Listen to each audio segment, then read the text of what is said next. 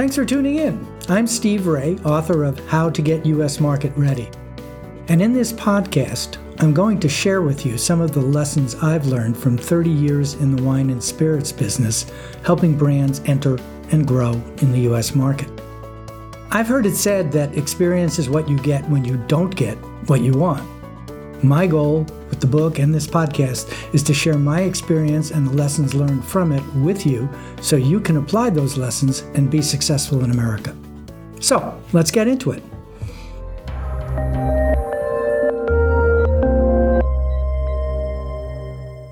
Hello, and welcome back.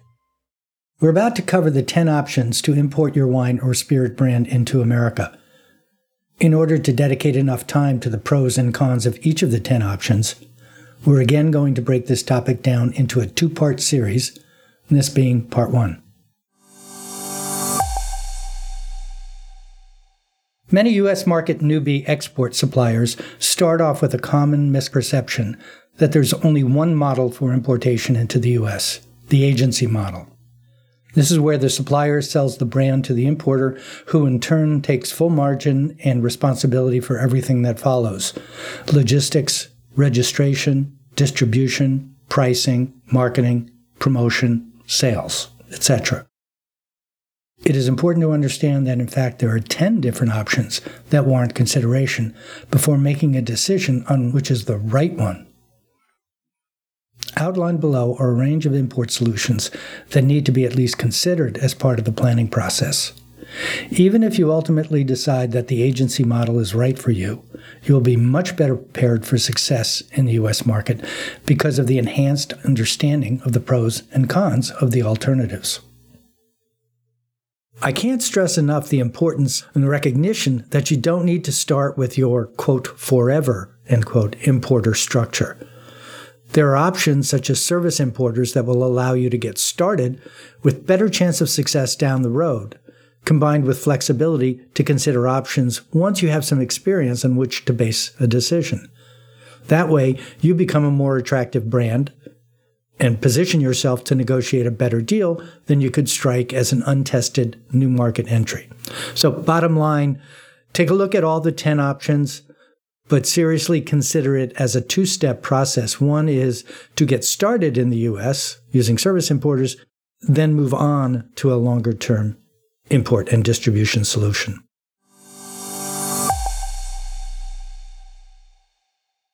I'm now going to go through the list of the 10 options for importing your brand into the U.S., and we'll be reading a list of the pros first, and then the cons second for each one. There are 10. This is number 1. The traditional national agency brand importer. Examples include Palm Bay, Winebow, Co-Brand, and Terlato. And some of the pros.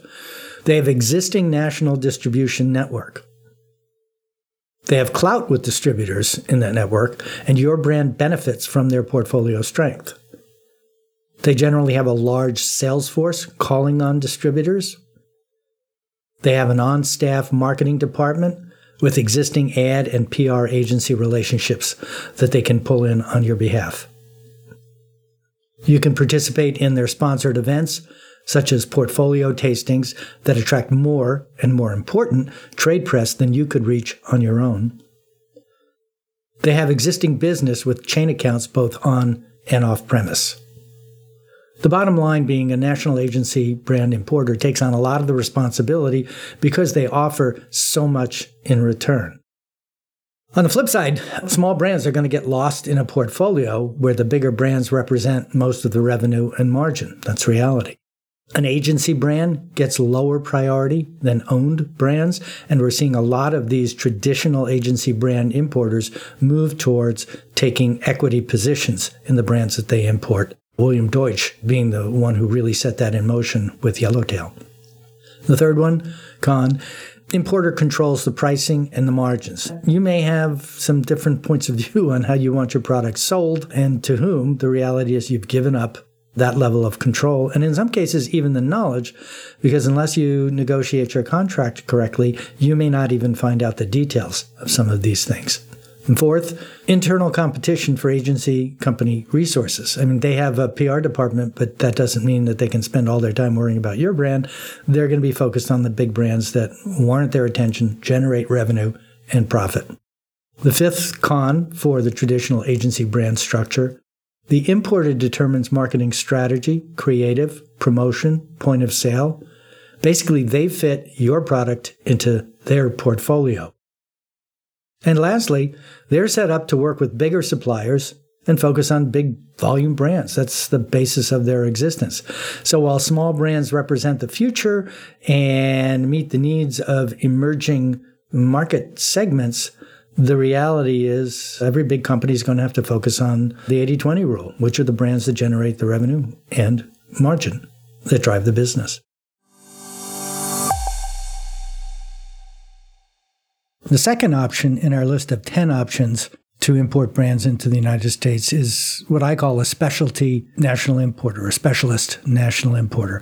Examples include Cape Classics, which specializes in South African wine, Athenae, which specializes in Greek wine, Guarachi Partners, which specializes in South American wine.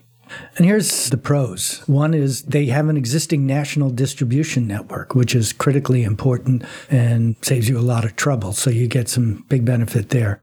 They also have a greater depth in a given category and an expertise at being able to sell in that category. You can participate in their sponsored events, portfolio or holiday tastings that would attract more and more important trade and press than you could reach or attract on your own. Obviously, they have category expertise, not only just the depth, but the breadth. They're a mile deep and a mile wide. They have on-staff marketing personnel in the company itself, so you're not dealing with a one-man operation or one-person operation. And they most likely, commonly, would have existing business with chain accounts, again, making it a lot easier for you to penetrate the U.S. market within a reasonable time frame. But of course, there are cons to each, and these are the cons for specialist national importer. Generally speaking, they tend to have smaller brands, which individually would be less important to distributors. They get some benefit from having a portfolio of brands with a focus, but they tend to be smaller brands. The importer controls generally the pricing, margins, brand priority, creative look and feel for promotions, and they fit your product into their portfolio. So you essentially have less total control, I guess is the easiest way to say it. Specialization may mean limited appeal. We've talked to some folks who specialize in Hungarian wines, and they're very deep and very experienced in Hungarian wines, but there's not a lot of awareness and appeal for Hungarian wine. So they have to build the category, not just the brands. And lastly, in terms of cons for specialist national importer, in-house marketing and sales resources are not nearly as extensive as a general national importer, but still significant and better than anything you can do on your own. Number 3 on our list of import options is a specialist regional or multi-state importer. And they'll be similar to a specialist national importer, but obviously focused a little bit more geographically. Examples include Michael Skurnik, the Enier Group, and O-Pee-Chee. On the pro side of a specialist regional or multi-state importer, they're smaller, more focused, and nimble. You'll get more attention and not lost in their portfolio because they're focused. And because they specialize in a particular area, whether it's country of origin, indigenous varietals, price, estate produced, biodynamic, whatever it happens to be, they're known for that. Skurnik is a perfect example. Michael Skurnik and Terry Thies' name on a bottle carries a lot of weight with a lot of customers. And the last one, pro, is if you only make 50,000 bottles, you don't need national distribution. You need strength in a limited set of markets. Oftentimes, if someone's got total production of 5,000 cases, they can move that in one market. And trying to be national or expand into multiple states may not be the smartest thing. But that could be a pro or a con. So continuing with the cons, because they're regional, they tend to have limited geographic reach. And so that becomes a challenge. If they're only in the Northeast and you want to sell in California, then you're going to need an importer that operates on the West Coast. They tend to have limited capital. Credit, payment history may be a problem, not for any of the ones I just mentioned, but some of them do operate on a shoestring. One other I would add is Price Imports, Preiss.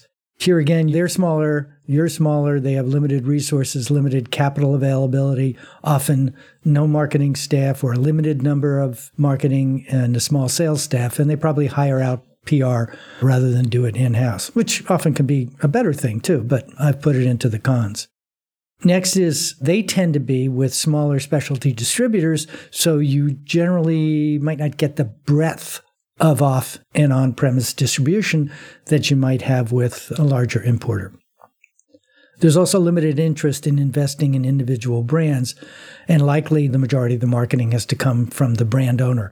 Now, we work with a couple of people like that, and I read this comment and I'm thinking, yeah, that's true. But generally speaking, if you come to the marketplace and tell your importer that you want to invest in growing the brand, they will be very creative in coming up with innovative solutions so that you can all share that and share it with distributors as well, spread the costs around, and still be very effective based on their expertise. If you have multiple importers, you'll need multiple back labels, and that has implications on inventory and compliance. That's the last con, and it's not a deal breaker, but it is something that a lot of people don't think about. If you have 15 different importers in the U.S. and you've got excess inventory in California, you can't necessarily move that inventory from California to New York because you have a different importer in New York. Moving on, number 4 on our hit parade of import options is a common one, and that's to set up your own import company. And obviously, the big pro of that is you can have 100% of attention on your brand. You have complete control of everything: marketing, sales, pricing, distribution, margin, focus, message, and so on. It tends to work better for spirits than wine because they're more profitable. And obviously, you would keep the importer margin as well as the producer margin, and you can be a lot more flexible on price. We have seen some companies who have shifted from a traditional agency brand to their own import company. Examples of that include Santa Margarita, Zonin USA, Cordon U, Schmidt Sauna, and Mast Jägermeister. On the flip side of setting up your own company is you bear the complete cost of everything. You can't amortize anything across the portfolio, and you really need volume to make it work. And that's going to take some time to build. So your loss is going to be deeper and longer for your own import company. So you really need to put it into perspective as you're exploring that as an opportunity.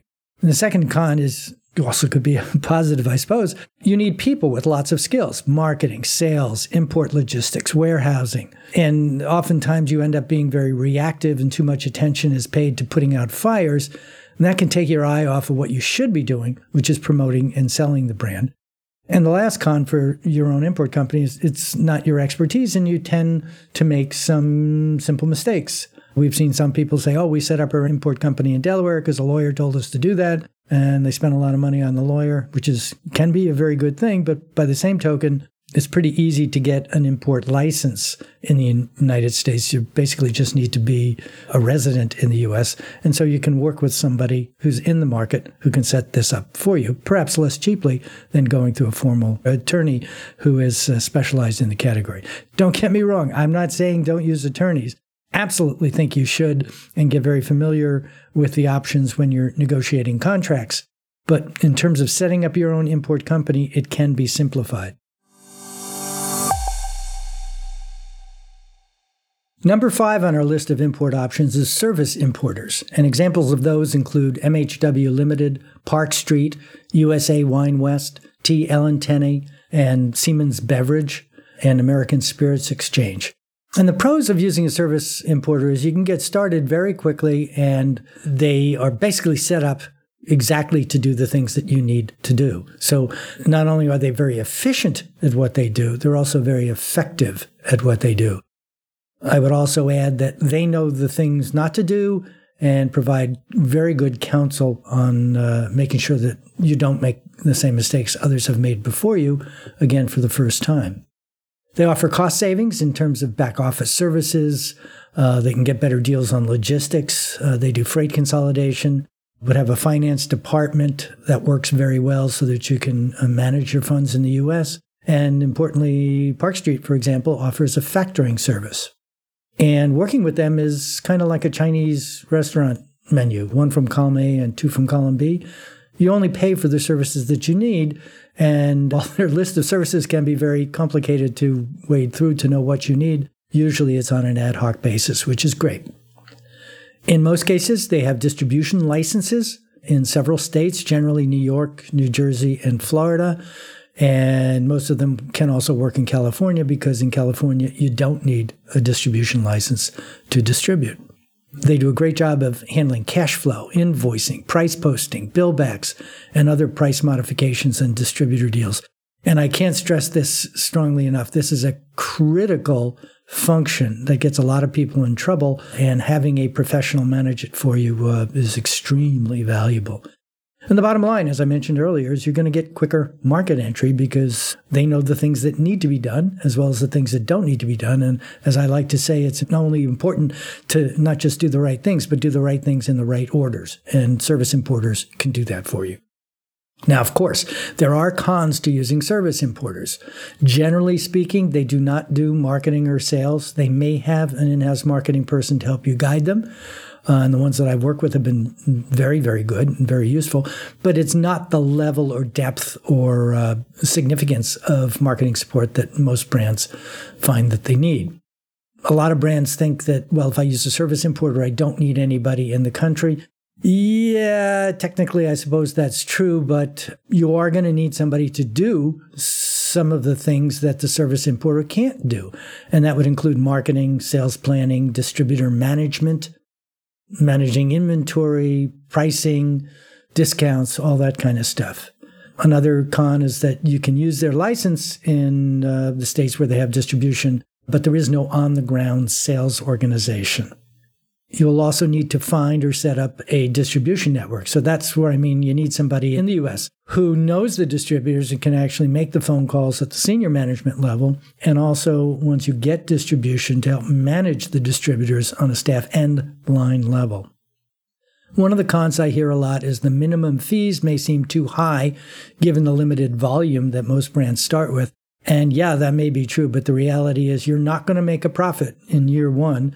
You've got to think of this as an investment, and not only investing money in, but avoiding wasting money by trying to do savings on things that you don't know a lot about that service importers do. So my recommendation is absolutely consider service importers.